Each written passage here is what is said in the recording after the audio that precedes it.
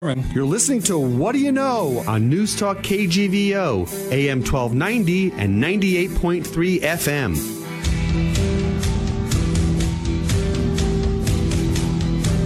Barney Sherman, good morning to you. Good morning to you, Scott. We're very lucky this morning. We were able to corral, and I use the word loosely, Brian Schweitzer, former governor of Montana, to come on and talk about COVID and healthcare and vaccines and that whole issue, along with, of course, politics and the election. Give us a post-mortem of Montana and nationally, as only Brian Schweitzer can. He has a style of his own, as our listeners probably know, and we're just going to bring him on and let him go. He's an original, and it's going to be a great show. Back after this with Brian Schweitzer. Hi, I'm Bob Burton. Back with our guest for a second visit, Governor Brian Schweitzer. Governor, it's good to have you with us today. Well, it's not governor. It's, as usual, even when I was governor, it's Brian.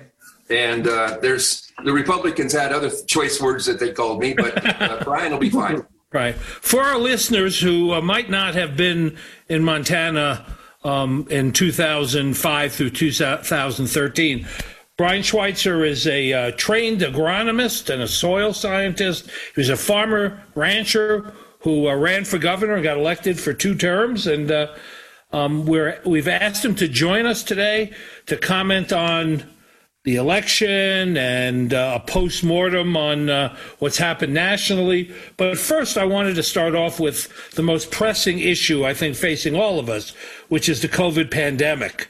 When you were governor, healthcare and pharmaceutical industry and the price of drugs and the whole industry, that whole sector, was very concerning to you and a high priority for you. As you look at things now, how we've handled COVID, where we are here in Montana and nationally, what's your take on the situation? Well, just a little bit of history. It was 21 years ago. I wasn't governor. I wasn't elected anything.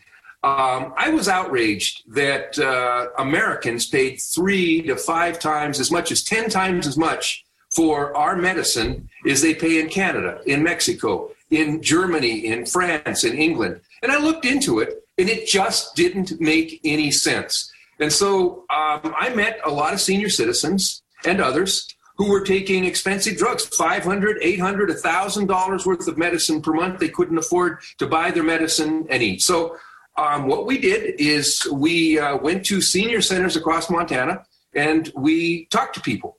And we signed people up. And eventually, some of you remember from 20 years ago, I was running busloads of people, and I would go with the busloads because I had to organize things. We'd organize the pharmacy on the Canadian side. We'd have a doctor on the Canadian side that would write the prescriptions. People would ride buses from Great Falls, from Kalispell, from Havre, and go 5, 8, 9 hours in a day there and back to buy their medicine for 3 months. And what we were saying to the people in Washington, D.C., my God, we passed a free trade agreement with Canada. Now, we told our farmers, you're just going to have to get used to selling your barley and your beef for less money because we have a free trade with Canada. And we told people, you're going to have to get used to selling your equipment for cheap money because they make it cheaper in Canada because we have free trade. But it was our Congress, the people working for us, that negotiated these deals not to allow medicine to come from outside of America into America, unless it goes through the pharmaceutical company that owns it. Now, let's just understand what's going on here. 90% of the medicine made in the world is not made in the United States. Half of it's made in China, a quarter of it's made in India, and then it's made in third world countries around the world. And so they ship that medicine to all the other countries in the world, and they sell it for, well, I'll be honest with you, now I'm getting to be a little older guy, and, as you get older, sometimes you got to take some medicine. I'm taking a medicine right now. My health is fine, thank you very much. But I'm taking medicine called Xarelto. You'll see it advertised on TV. And if you buy it in the United States, the best price, and trust me, I know best price because I can squeeze a copper penny into a wire a mile long. I always get the best price, no matter what I'm doing. Best you can do is $530 a month. So I go down to Arizona in the winter and I drive to Nogales, walk across the border, have been buying my medicine, 90-day supply for $78 a month. Well, now I found it even cheaper. I'm buying it from a pharmacy in Vancouver, British Columbia, and I just give them my charge card number and it's mailed to me. Starts in Turkey where it's made. It's made by Janssen, which is a division of Johnson & Johnson. They're from Belgium. It's made in Turkey. It's shipped to Mauritius Island. If you don't know where that's at, that's 1,000 miles south of India and 800 miles off the African coast. Then it's shipped from there to Abu Dhabi to Frankfurt. It's mailed to New York, and they finally mail it to me. And I buy it for $48 a month. Now, I'm leading somewhere with this because I'm still mad about this. It has not changed. It's worse today than when I was taking those bus trips 21 years ago. And do you know why? Is America stupid? Are we dumber than the rest of the world? Are Americans, aren't we supposed to be the shining mount on the hill or whatever that is? Aren't we supposed to be the best negotiators because we're capitalists and the rest of the world is socialists? Isn't that who we're supposed to be? How could we be so dumb that we pay 5 or 10 times more? Oh, I think I know. I have to whisper this because this is a secret they don't like us to know in Congress. If you were to look at where members of Congress get their money to get reelected, 100% of the Republicans get huge donations from the pharmaceutical industry and only about 70% of the Democrats. And they vote with the pharmaceutical industry, their new bosses. Take a look at Montana. For the last 30 years, our congressional delegation, whether they're Democrats or Republicans, 100% have voted with the pharmaceutical industry. And Montana, by the way, most educated on this issue of any place in America because of these bus trips. So now let's talk about the pandemic. Arnie, for God's sake, we're in a situation, Scott, that this pandemic is a once-in-a-100-year deal. And do you know that during the last 40 years, your tax dollars, your federal tax dollars, has been paying for research. The National Institute of Health, using your tax dollars, they put money in medical research across this country. They give it to pharmaceutical companies, they give it to research companies, and mostly they give it to universities. Here's our problem.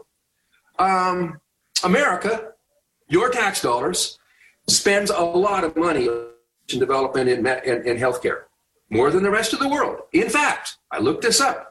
America spends more money on medical research than the next 9 countries.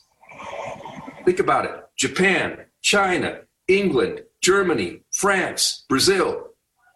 All of them added up are less than what we spend in the United States. The pandemic comes. Thank God we've invested in our pharmaceutical companies. So we'll be at the cutting edge of this. We will be in front of everybody else. I've been hearing President Donald Trump say, we're ahead of the rest of the world. Well, are we? So I've just had a look at the companies who are actually making the vaccine. You've heard during the last few days that Pfizer and Moderna, one of them's got 95% efficiency, another one's 94.5%, and we're going to have this available by the end of the year in America first, and we're better than it. Oh, wait. Both of those companies are buying the medicine from a company in Germany.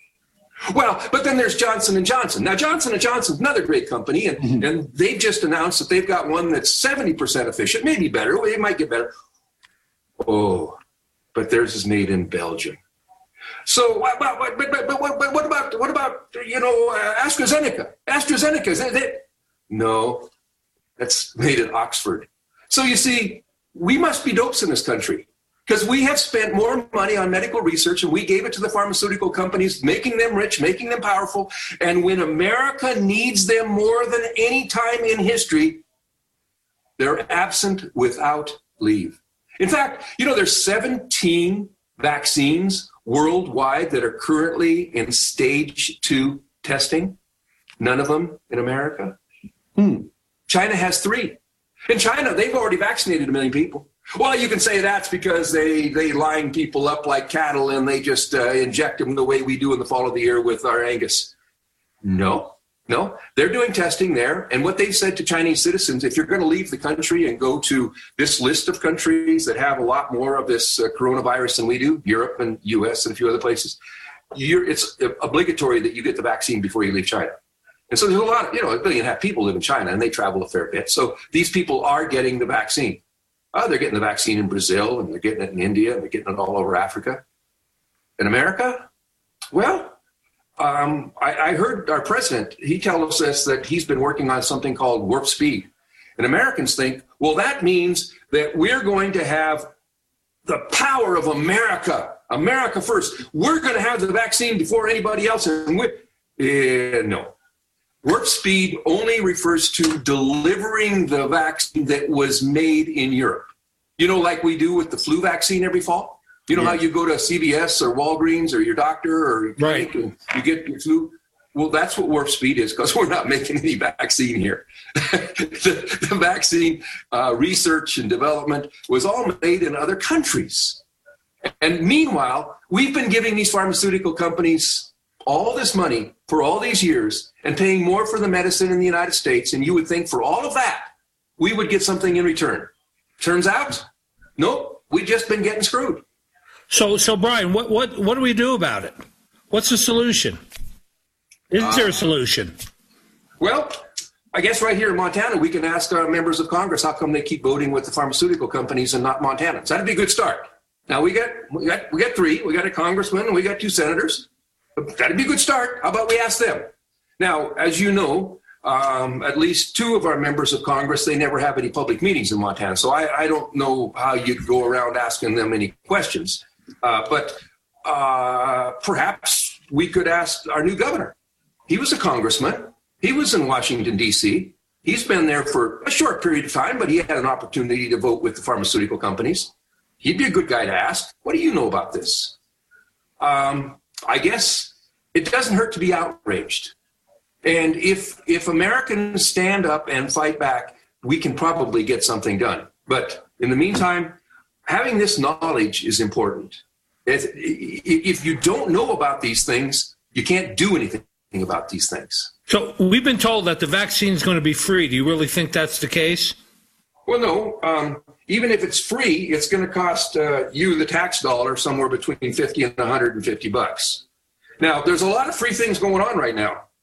Everything's partly because we've spent more money per last COVID business. The Trump administration, they spent money like, and I was going to call them drunken sailors, but it's a lot. I mean, there's nothing wrong with a drunk who's a sailor, but there's really something wrong with a system where your tax dollars are just thrown up into the air. And by the way, you'll have to pay that back.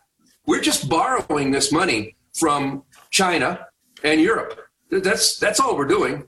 And ultimately, it has to be paid back. Or, I guess, Arnie, you're old enough, you won't have to pay it back. It'll be your kids and your grandkids. Yep. Good plan. Somewhere down the line. But I was told, and see, I didn't know that much about politics, but what I was told is that there's 2 parties. And you have one party, the Republican Party, that's good with money. Now, these are folks that challenge every expense. They are going to have less regulation and lower taxes because they're going to deliver government more efficiently than the Democrats can do.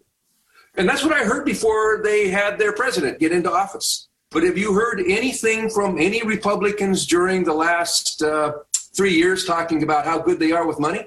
No, it doesn't matter anymore. In fact, they say deficits don't matter. But when they were elected, they said deficits do matter.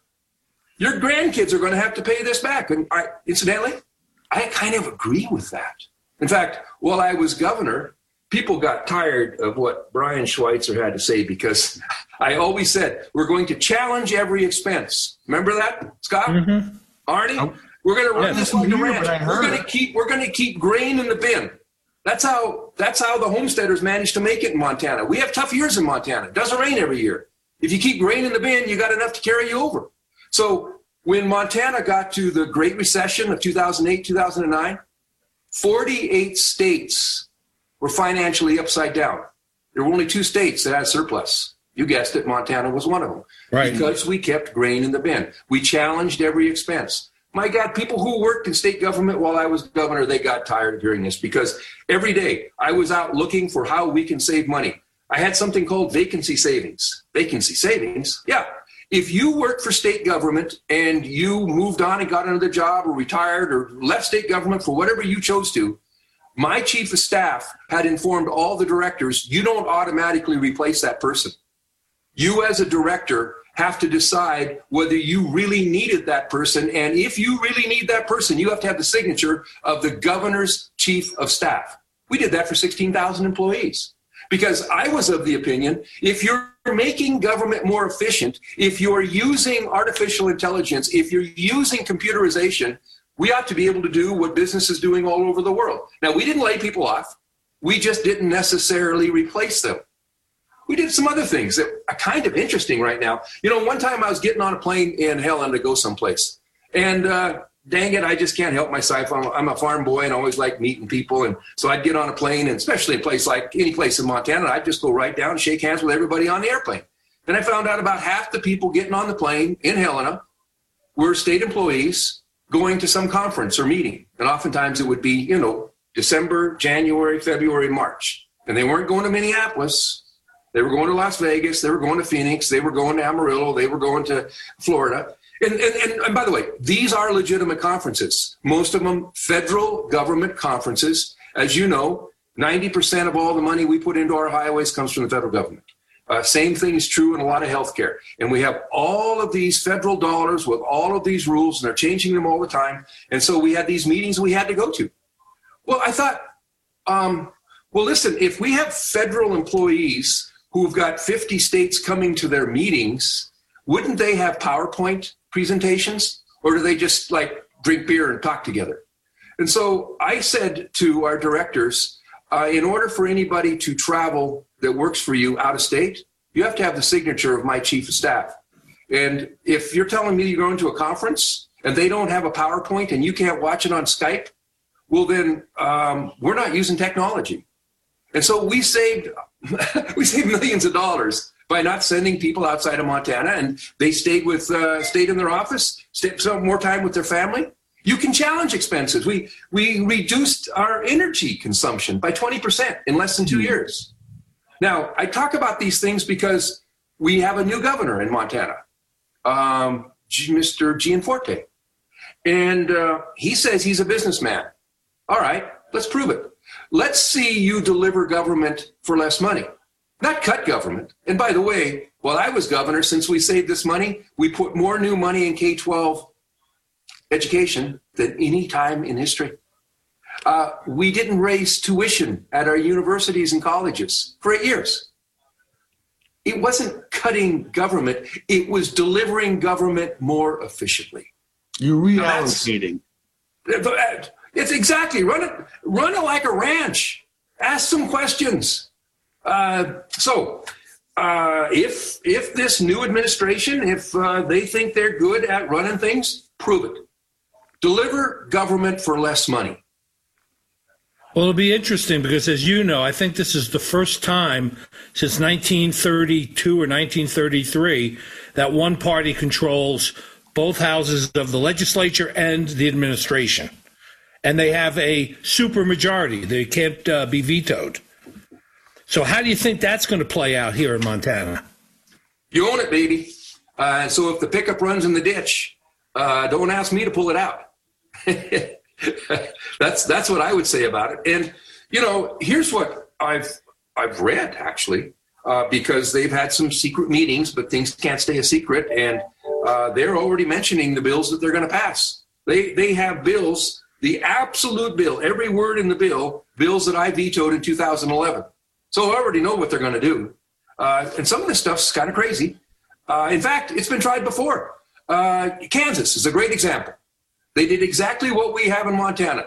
They had a Republican governor, and they had super control of the legislature. And there's an outfit in Washington, D.C. that writes these bills. I don't know if you knew about this. It's not some legislator from Kalispell or Billings that writes these bills. There's a Republican organization in Washington, D.C. that writes these bills, every word of it, and just hands it to these legislators. Well, they did that in Kansas. They said, okay, yeah, we'll pass them all. And so Kansas cut K-12 education spending, cut mental health spending. They made government not more efficient. They just cut services. Oh, and they cut taxes, and they're completely financially upside down. There's no state in America that's worse run than Kansas. They tried it in Oklahoma, South Dakota. These states that have supermajorities, like we have in Montana, they just pass these bills of what these theoretically smart guys working for the Koch brothers in Washington, D.C. write. And 2-3 years from now, government's going to be bankrupt. And then they'll say, well, gee, we can't deliver government services anymore. We're out of money. Well, maybe it's because you're not very good at running government.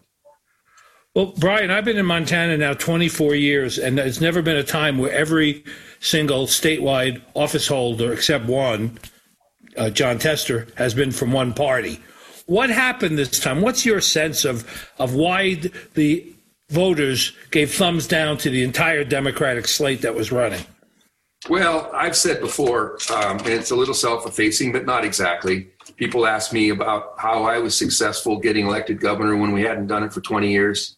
I say, well, luck and timing. Luck and timing. There's a little skill involved in it, I presume, but it is luck and timing. And what we had in this particular case is we'd had 16 years with a Democratic governor, and people were concerned. Here's the concern that we have in Montana. It's not a secret. We're in the middle of a pandemic. 10% unemployment. We got another 20% of Montana are not sure that they're going to be able to pay their mortgage at the end of the month or even pay their rent. And that's where we're going into this election cycle. So I would have thought that Democrats in running for office in Montana would be talking about those issues, how we're going to keep you in your home and keep you in your job. That's the most important thing. Now, there's other things that people are concerned about after they take care of their family, right? You got to keep your job. Sure. You got to take care of your family. Well, after that, you get to be worried about health care. That's kind of important. And then after that, you get to be concerned about education. That's pretty important. And about 4th or 5th or 6th down the line, you say, if I've got enough time and I got my health and I can pay my mortgage, I'm going to be concerned about where I can fish and hunt. And I don't want some SOB telling me I can't fish and hunt there. But that's not number one. That's not number two. And if you would have turned the TV on during the last 4 months, you would have thought the only thing we care about in Montana is who's going to be able to hunt and fish on public lands. And there's something else that I learned in this election cycle. And by the way, this might even have some Montanans looking at each other and saying, what the hell's the matter with that guy? Well, I'm going to tell you what I thought. I watched television ads in Montana where we had people saying, I hate Chinese people more than you hate Chinese people. And then that would be what the Democrat would say, that's not true at all. I hate them just as much as you do.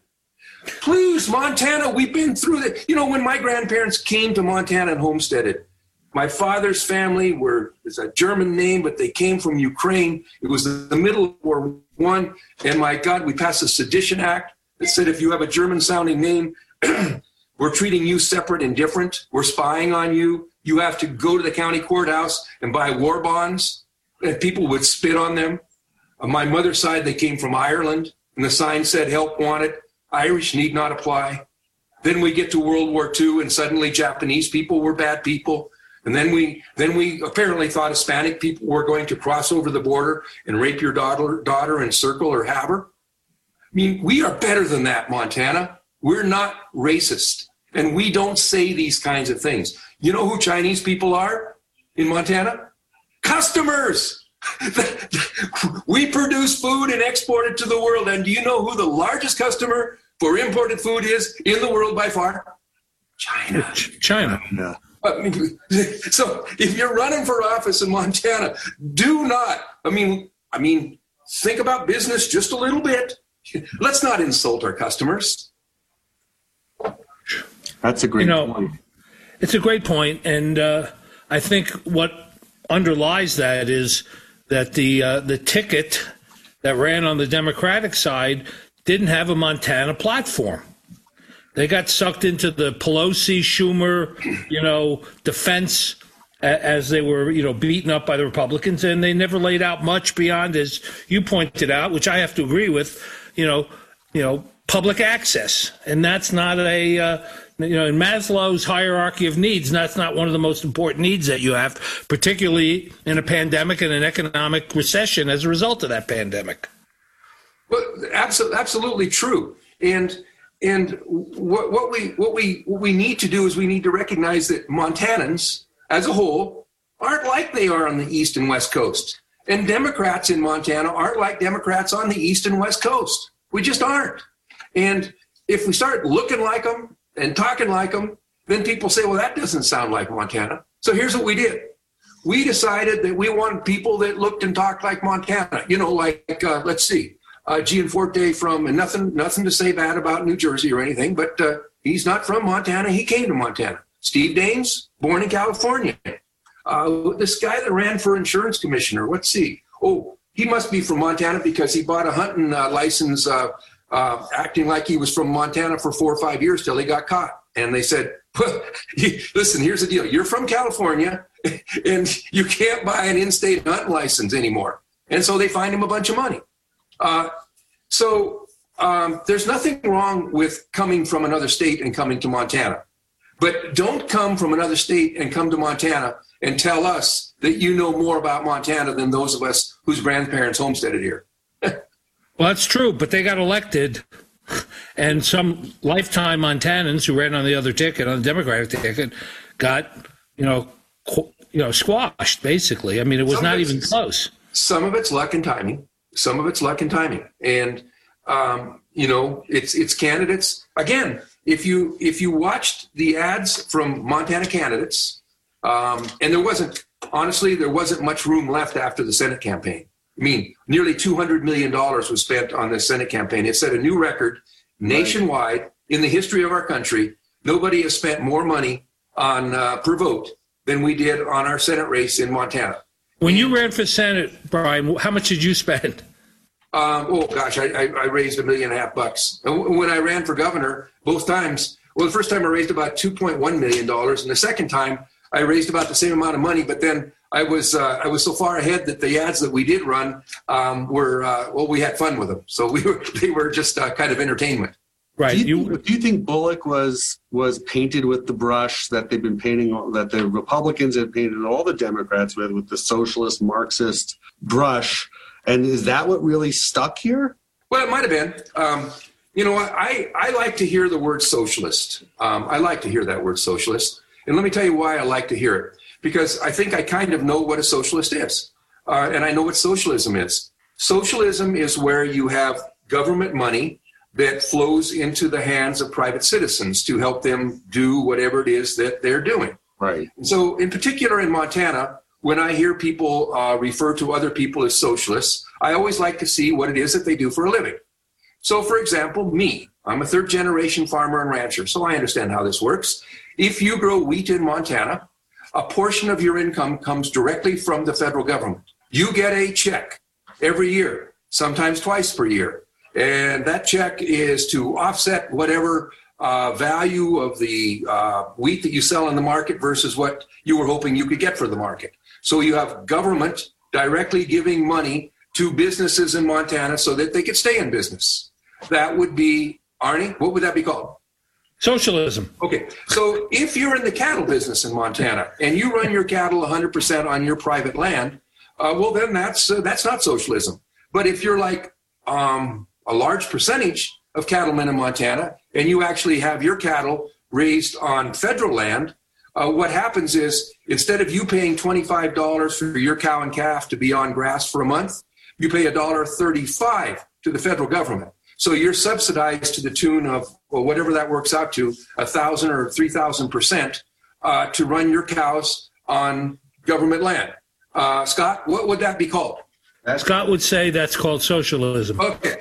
So how about if you have a business where you have to deliver what you have in Lewistown to Great Falls or Great Falls to Missoula, and you're driving your car on that highway is built by 10% state money and 90% federal money. And you say, well, that came from my gas tax, though, so I actually paid for it. Well, you might have, except that in Montana, since we have few people buying gas and a lot of miles to take care of, we actually get about 3 times as much in federal funding back as we sent to the federal government. So that means if you're driving on highways in Montana, Arnie, then you would qualify as a what? Socialist. Oh, okay. So then the Constitution doesn't say anything about public schools, not a single thing about public schools. And so what we do is we collect money, and in Montana, the budget of Montana, if you hear somebody talking about the budget of Montana, understand this. There's 3 things that we spend money on, basically. There's a pie-shaped chart. 50% of the money that we take in as state taxes from Montanans goes for education. Most of it K-12, some of it higher education. About 20% of it is for healthcare, and about 20% of it is for corrections. So there it is. That's 90% of our budget. All right. So education, it's not in our Constitution. I'm a big supporter of public education, by the way. So when you collect taxes from a guy like Arnie, whose kids are well beyond being educated in any of our public schools, and some other family is sending their kids to a public school, what would that be called, Scott? Subsidies? Yeah, well. So at any rate, those, the pot shouldn't call the kettle black.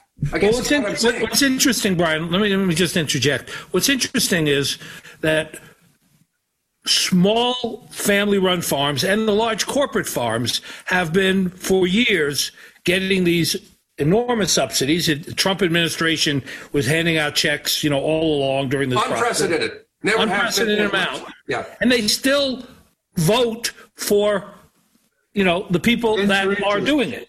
And the reason we had to hand out those subsidies is because we created a trade war with the people who buy the wheat in Montana. Right. We produce wheat in Montana and we sell it to people in other countries. 90% of the wheat we produce in Montana is exported. And we insulted all of those people, and we made tariffs. So since we couldn't sell our wheat for a good price, we sell our wheat for a low price, and the federal government has to subsidize because they screwed up the trade negotiations. Brian, what should we be looking forward to over the next couple of years? If you're writing a horror film in a script, what should we be looking? What's going to happen? Is there any bright spots? Oh yeah, we'll get through this. Because what are we looking at? Are we looking at Bernie? We've elected a fellow by the name of Gianforte, and Gianforte, he's told us that he's a private businessman, and he is, and he's employed a lot of people, and he did.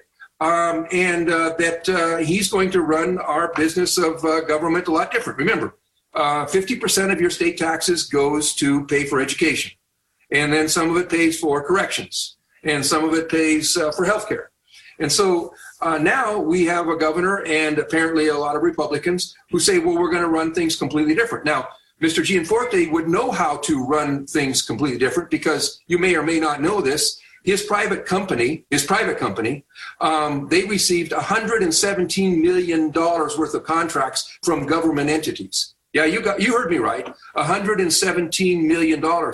They bragged in 2009, his company, that they had a contract with every single one of the federal agencies. Didn't matter whether it was Health and Human Services or Defense or Transportation, had contracts with all of them.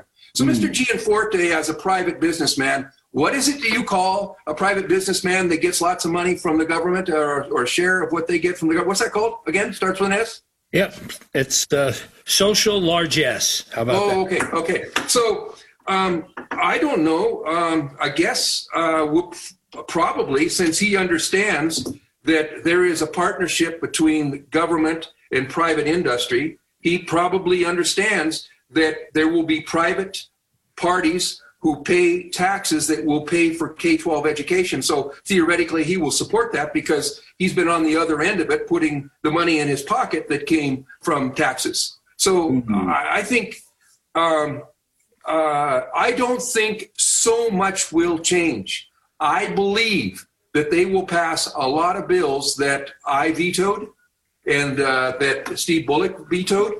I believe that there's a few things they're going to do that are going to be real interesting. Now, for example, in 2004 in Montana, we passed a medical marijuana bill, and it passed by 2/3. The people of Montana said, if you have a medical concern and marijuana has been found to help you in your care. You really ought to have access to it. 2004. Well, in 2011, while I was governor, the Republican legislature sent me a bill. They all voted for it. Repeal the medical marijuana bill.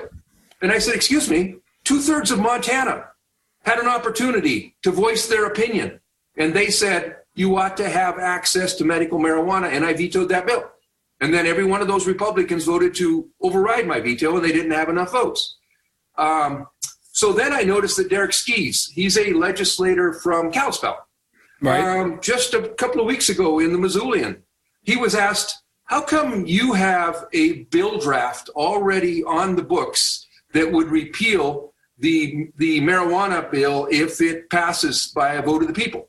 And he said, well, he has that draft in case it passes by a very small, slim majority. And, you can't always trust the electorate. So he's prepared. But now that it's passed with 57% of the vote, he would never stand in the will of the people of Montana.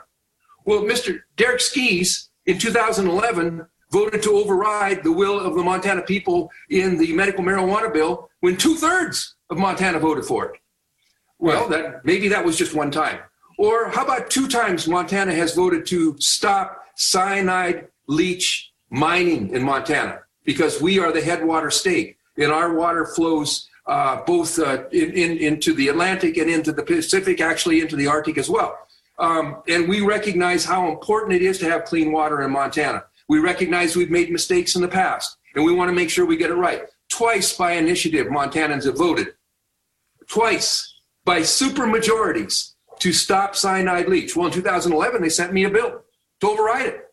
So I vetoed it, and every Republican legislator voted against the will of the people one more time. They're going to pass both of those bills. How about another one? So we passed in 2005, we passed the Renewable Portfolio Standard. We said Montana has more wind energy than any place else in America. This is a great economic opportunity for us. We ought to attract companies to come to Montana to build renewable energy sources. So we said by the year 2015, 15% of electricity that we consume in Montana ought to come from renewable resources. And so we passed that bill. Well, in 2011, they sent me a bill that said, oh, by the way, we ought to include in the Renewable Portfolio Standard those dams that were built 80 years ago on the Missouri River and some of the dams in western Montana because they use electricity that's renewable. Yeah, I said, but that wasn't the point. The point was we wanted to create jobs in Montana by building wind farms, and we have. And so they sent me a bill that would have repealed the bill that passed and allow the existing hydroelectric to trump. Did I use the term Trump? I didn't mean to use that. To trump wind energy, of which we are the best in the world at, right. and created a lot of jobs building wind farms. What's your thoughts about the legislature terminating Medicare expansion? Medicaid expansion. Well, I don't think they should stop there. You see, since 90% of the money that it would be for Medicaid expansion for the 90,000 people who are on Medicaid in Montana, that is part of this expansion, comes from the federal government. So if we're against the federal government bringing money to Montana to help our rural hospitals stay open, because that's what this is about. Most of these Medicaid dollars are spent in those rural hospitals where those Republican legislators, this isn't about Missoula. Don't worry, Missoula. You got a big hospital. It'll be fine. Kalispell, no problem there. Billings, you'll be fine. Great Falls, Helena, you're fine. Lewistown, ooh, you might lose your hospital. Right. Havre, ooh, gone. And so start checking it for all across Montana. And wait, by the way, remember, 90% of the dollars are federal dollars that flow to Montana. So if you're against that, well, let's stop those highway dollars from coming here too, because that's 90% of those dollars also are federal dollars coming to Montana. So if you're against, and I've heard Republican legislators say, well, that's just, we can't continue to sustain this budget in Washington, D.C. That's what they used to say. Really? You worried about the budget in Washington, D.C.? Well, President Trump blew the top out of it and you didn't whisper a word? I'm sorry. I guess there might be some hypocrites in Montana. I don't know. Well, the talk, of course, is already, now that the transition is underway, that we have to cut back on Social Security and Medicare because the deficit's out of control. Sure. Yeah, we gave so many tax breaks to multinational corporations. And when I say multinational, that means they're not necessarily just an American company. What we've done is we've given them tax breaks so that they can deliver goods and services to other countries for less money, and they pay less taxes in the United States. And it's also good for their board of directors and their shareholders and others, but it's not good for Montana. So Brian, let me get Scott. No, I was just gonna, keep going, Arnie. I was going to say, I want to get to the big enchilada question. Donald Trump, has divided the nation between, people that love him and would take a bullet for him and people that think he's the, reincarnation of Satan. Yet the guy has gotten 73 million votes this second time around after you watched him for 4 years. 73 million people voted for him. With all of his warts, with all of his crudeness, his vindictiveness, not going to church, even though 80% of the evangelicals voted for him. What does that say to you as an elected official, as a person who ran for office, about the mentality, not only in Montana, because Montana voted for him, but that many people in the country buying his act? Well, I think about his act. What he apparently, whether he understands it or whether he's just involved in it, is reality TV. It doesn't really matter what the facts are. I mean, if you watch the Kardashians, do you believe that that's really true, that one girl was mad at the other girl and she pulled her hair and that she didn't like the way she was wearing her dress and so she called somebody else a name? Did you think that the Real Housewives of fill in the blank, do you think those are real? Well, so Trump came from reality TV. And so he wasn't interested in policy, obviously. What he was interested in is calling people names and dividing people. And he was very successful at that. Now, here's something that in Montana, I'm going to say something about a few people that you're going to surprise you. Before I was elected governor, there was a fellow by the name of Mark Roscoe that served 2 terms as Republican governor. Right. And then when I ran for governor, there was a fellow by the name of Bob Brown who ran against me. Mm-hmm. And, both of those guys have done something pretty good. They came out and said, I can't support this guy, Donald Trump. He's not a Republican. He doesn't represent any of the values that we do. We are God-fearing people, and he's not. We go to church on Sunday, and he does not. He makes fun of us, people who go to church on Sunday. We've always told people that we're good with money, that we'll challenge every expense. He doesn't. He's not really interested in public policy. We can't support him. Mitt Romney, a guy that I traveled when we were governors together, I traveled with him to see our National Guard in Kuwait, in Iraq, in Afghanistan, in a war zone. When you spend 9 days with somebody in a war zone, you get to know them very well. And I have a great deal of respect for Mitt Romney. Mitt Romney has raised his hand and said, excuse me, Mr. President, this is not what our country is about. Ben Sasse from Nebraska, another Republican senator, he's also said, Mr. President, this isn't who we are as a country, and this certainly isn't who we are as Republicans. I have a great deal of respect for those. And by the way, while I was governor and I disagreed with President Obama, I said so. When they passed the Affordable Care Act and handed the reins to our health care system to the insurance companies, I raised my hand and said, excuse me? What? Insurance companies don't deliver health care. Why are we giving them 20% of our health care dollars? And by the way, why will you not allow us to buy medicine for the same price as the rest of the world? I raised my hand when it was a Democrat in the White House.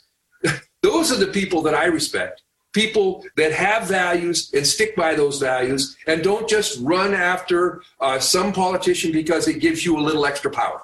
So one of your former colleagues, John Kasich, former governor of Ohio, said that at least on the elected official side, people don't speak out more against, haven't spoken out more against him, even during this last 3 weeks of tumultuous behavior, because they're afraid of him and they're afraid of his, army that's out there. These 70 million, or maybe not all of them are an army, but there's a good portion of them that are. Oh, cry me a river. He will say mean things about me. He will say that my hair is not very good. He will say I don't fit my jeans like I used to. He'll say that my dog is too slow to chase cows. I mean, that's what Trump does. Well, but he did a little bit more than that, in all fairness, in terms of his vindictiveness. When his former attorney general ran for Senate, Jeff Sessions, he didn't support him and endorsed another candidate who ran, and Sessions didn't even come out of the primary. So they have what was some Sessions going to examples. say?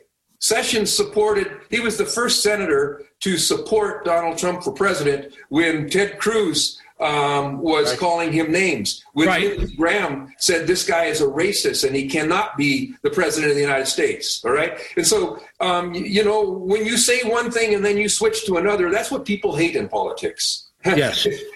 So if you have values and you stick by those values, people will begin to recognize that. And if the guy with the orange hair, if he calls you a name, if he says you don't fit in your jeans anymore, if he says that you can't ride a motorcycle as fast as he can, whatever it is that he's insulting you about, maybe he makes fun of your wife, you just take it back to what people actually care about.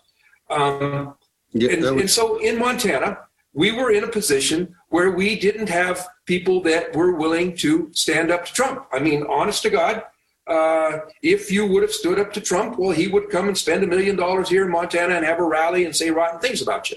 I guess that's what they were concerned about. They were worried about. Let's take a quick break. Our guest is Brian Schweitzer, Governor Brian Schweitzer, but we'll call him Brian. Back after this. Town Square Media. What if you could have a career where the opportunities are as vast as our nation, where it's not about mission statements, but a shared mission?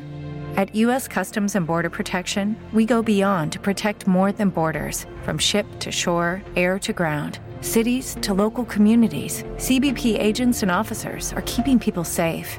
Join U.S. Customs and Border Protection and go beyond for something far greater than yourself. Learn more at cbp.gov/careers. With our guest, Brian Schweitzer. Brian, is there anything with this last election that surprised you? A group that came in force and used their might to maybe turn things differently than you had anticipated? Well, really, if you were to ask last year and 10 years ago, if you were to ask some group of Republicans separate from a group of Democrats, and you were to say to them, what will high voter turnout mean in this next election? The Republicans would say, oh my God, high voter turnout. That means in Montana, the reservations are going to show up, the college kids are going to show up, and it's going to really hurt Republicans. And Democrats would say, high voter turnout, we always do better, because high turnout is going to be young people, it's going to be shy voters, it's going to make sure that people, Native Americans in Montana are going to turn out, it'll be good for Democrats. What we found out in this election is no, it wasn't. There were a whole lot of voters that didn't vote before. Maybe they were shy voters in the past. Maybe they were not particularly interested in politics. Maybe they didn't spend much time studying politics, and they just watched some TV ads during the last couple of weeks, and it was easy for them to vote because they could mail it in. No Republican predicted this, and no Democrat predicted this. They all would have predicted big turnouts, good for Democrats, bad for Republicans. And let me tell you what I believe is the reason why it didn't work out that way. Across America, up to and including Montana, because of the pandemic, Democrats were reluctant. Democratic parties were reluctant to go door to door, knock on doors, get people registered to vote, and get their votes delivered. They were reluctant. They weren't going door to door. But nationwide, and including in Montana, Republicans were going door to door. They were knocking the doors. They were getting people registered to vote. They were getting those votes delivered. And so this pandemic turned a lot of things upside down. And more importantly than anything else, what Republicans believe to be true and Democrats believe to be true in terms of high voter turnout was 180 degrees of where they thought it was. Brian, what are you currently working on? Well, I still have a ranch. I've got a ranch. It's kind of between Marysville and Elliston, if you know where that's at. I'm doing a pretty good-sized project in Gabon, Africa. I'm doing sustainable forestry. Gabon is about the size of Colorado. It's about 90% forest, and the bar is low, I will admit that, but it's the most environmentally conscious country in Africa. And I'm involved with a group of people. In fact, I'm a partner, and we're doing sustainable forestry in Gabon, Africa. It's a pretty remarkable place. They still have 350,000 of these lowland gorillas. The males are 500 pounds, the females are 350. It's the largest population in Africa. Unlike the neighbors in Congo and Cameroon who've killed their elephants and their rhinos for their ivory, Gabon still has 90% of their population intact. They have 12 national parks. It's a beautiful country, wonderful people. They're French speaking, and I don't speak French, so that is a disadvantage. But I'm enjoying that I'm involved in a sustainable project in Africa, demonstrating how it can be done right. There's life after politics. Exactly. Well, I've had plenty of life before politics. Thank you for listening to What Do You Know? I can't wait for the next show, Scott. I'm excited too, Arnie. If you'd like to suggest a guest, send me an email at scottrichmond@townsquaremedia.com. We'll see you next week. And thanks for listening to News Talk KGVO. Want to reduce